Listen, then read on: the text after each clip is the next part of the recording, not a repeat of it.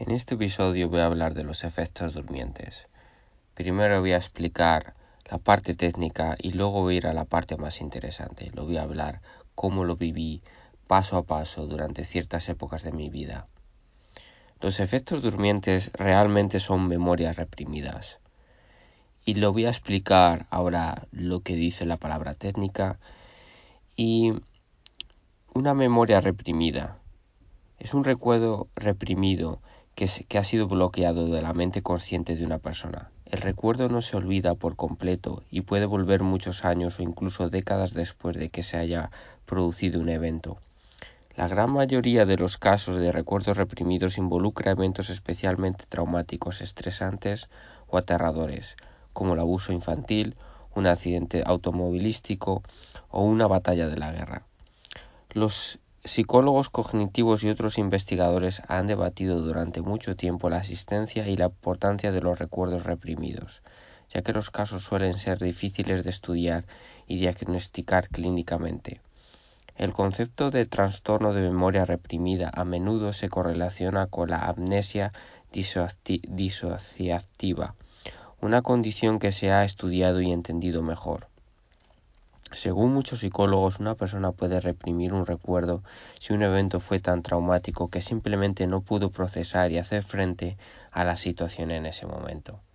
En algunos casos, las personas informan que no pueden recordar largos periodos de tiempo desde su infancia.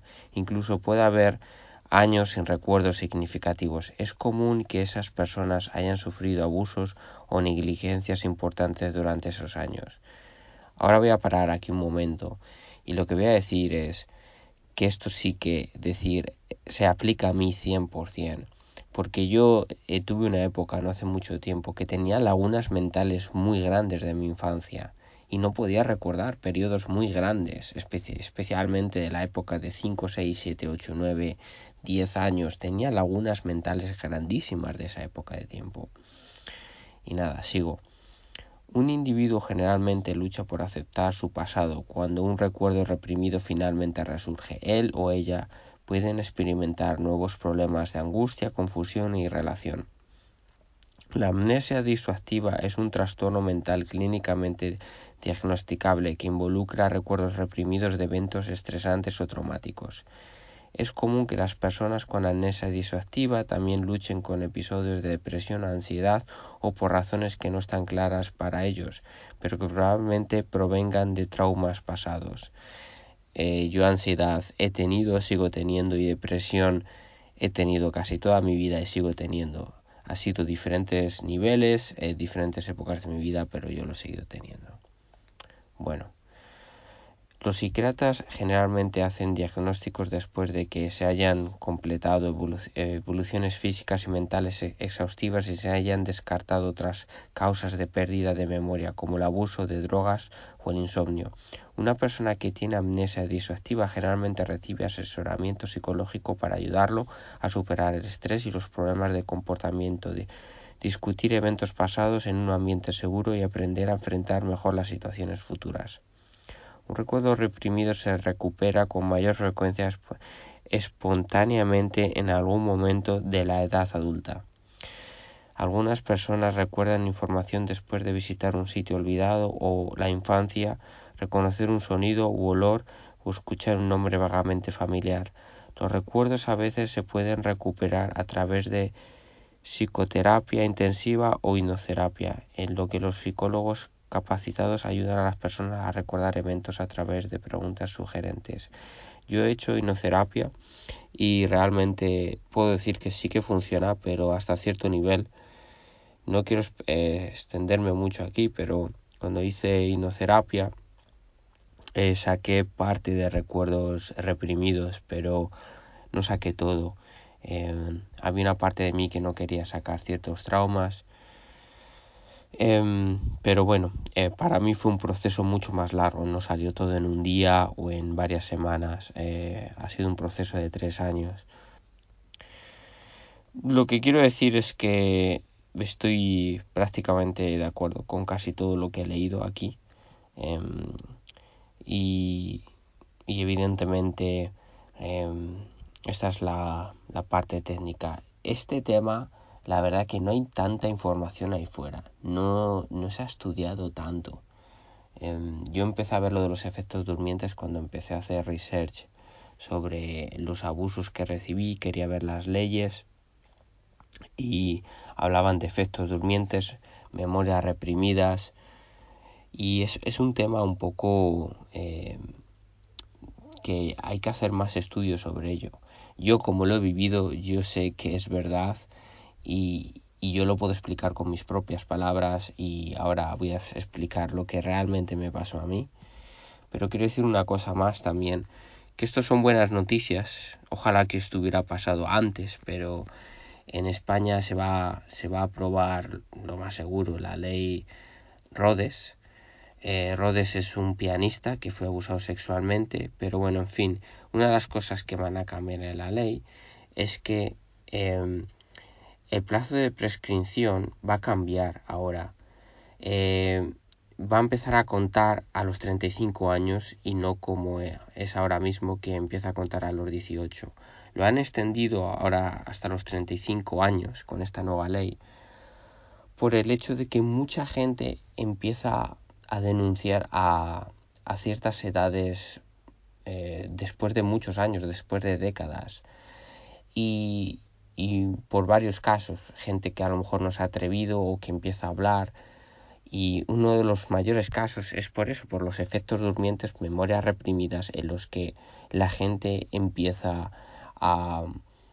el cerebro empieza a aceptar todo lo que pasó. Esto ya son mis propias palabras. Cuando empiezas a aceptar, te enfrentas a ciertas cosas que tu cerebro puede con ello, ¿no? Puede con la dureza de esas memorias tan dolorosas que tuviste. Y normalmente pasa a la media, había visto que es a los 30 y pico años cuando la gente empieza a denunciar abusos sexuales que tuvieron cuando eran niños, y la gran mayoría de esa gente eran memorias reprimidas o efectos durmientes, y es eso. Por eso cambia la ley, porque mucha gente cuando quiere denunciar a los 30 y pico años a día de hoy no puede, porque ha prescrito la ley, y muchos abusadores se van con las manos limpias. En mi caso, evidentemente, pues como mi abuela. Y es muy complejo, evidentemente, cuando ha habido un delito que fue hace muchos años, ¿no? Pero esto son noticias buenas, que vamos avanzando, vamos al camino bueno, y esto es algo muy positivo, ¿no? Y es algo que los abusadores se lo van a pensar más de dos veces cuando ven que las leyes se van endureciendo, y hay consecuencias, aunque hayan pasado varias décadas, puede ser denunciado o denunciada. Bueno, ahora voy a hablar de lo que realmente a mí me pasó. Lo voy a hablar en diferentes episodios porque es muy muy largo, ¿no? Y lo de mis memorias reprimidas, voy a intentar explicar cronológicamente, pero a lo mejor puede que salte poco a poco, pero me lo voy a decir todo. Yo, después de recibir el abuso sexual y el intento de asesinato, las sensaciones que tuve, tuve como un conflicto muy grande, porque de pequeño y como un niño de 6 años no concebía en mi cabeza el hecho de que un familiar haga eso, ¿no? No tenía sentido. Es como rompió la realidad, ¿no? No tenía sentido. Especialmente sabía que mi abuela era mala persona, me pegaba, me tocaba inapropiadamente, pero que llegara a ese nivel rompió mis esquemas. Y lo primero que empecé a olvidar fue el intento de asesinato. Ella saltando sobre mi pecho e intentándome ahogar. Lo intenté, como que lo pensaba, pero como se empezaba a diluir en mi mente. Y el hecho de que tenía miedo de hablar con cualquier otra persona, y la única persona con la que quería hablar con ello, que creía que podía hablar de ello, era mi padre. Pero era una ilusión que creé en mi mente, porque creía que mi padre sería como que mi salvador, ¿no? Creé una mentira para sobrevivir, no sé si me explico bien. Mi padre le daba igual donde yo estuviera o lo que fuera, pero en mi mente creé cuando mi padre viniera a rescatarme, le contaría todo, ¿no? Y como que guardé esa memoria en mí y no se lo diría a nadie, porque tenía miedo de que mi abuela me matara, tenía miedo a mi madre y no sabía si le decía a mi abuelo las consecuencias que podían pasar. Tenía miedo de hablar, ¿no? Y al guardar eso dentro de mí, de no decírselo a nadie, empecé a crear, mi memoria empezó a jugar juegos, mi estado mental empezó a afectarme bastante. Es muy difícil de explicarlo, pero a las semanas, podría decir, a los meses, no me acordaba de los detalles ya. Sabía que lo del baño fue algo muy duro, pero ya no me acordaba de mi abuela saltando sobre mi pecho, mi abuela rompiendo mi brazo, eh, eh, mi abuela intentando ahogarme, como que empiezo a olvidar los detalles, ¿no? Y, y poco a poco como que al no poder hablarlo, como que se va diluyendo. No sé cuál es la mejor manera de decirlo. Una parte de la memoria reprimida fue, yo creo, que el instinto de sobrevivir también. Fue el instinto de sobrevivir porque recuerdo que cuando todavía no había reprimido todos mis pensamientos de lo que realmente había pasado, fue cuando hablé con mi madre y entendía que mi madre estaba involucrada. Y le dije que quería sobrevivir y que haría lo que fuera, cualquier órdenes que me dijeran, lo que le estaba pidiendo a mi madre, por favor, que no me mataran y que no me echaran de casa, y que haría lo que fuera. Y recuerdo que como que cambié mi manera de comportarme por instinto de sobrevivencia, ¿no? Ser más pasivo, hacer caso exactamente lo que dice mi madre, decir no pasar tiempo con mi abuelo, como que creé una persona, ¿no? Una persona para sobrevivir, ser triste, dar pena, no llamar la atención, estar en mi habitación solo. Eso es parte de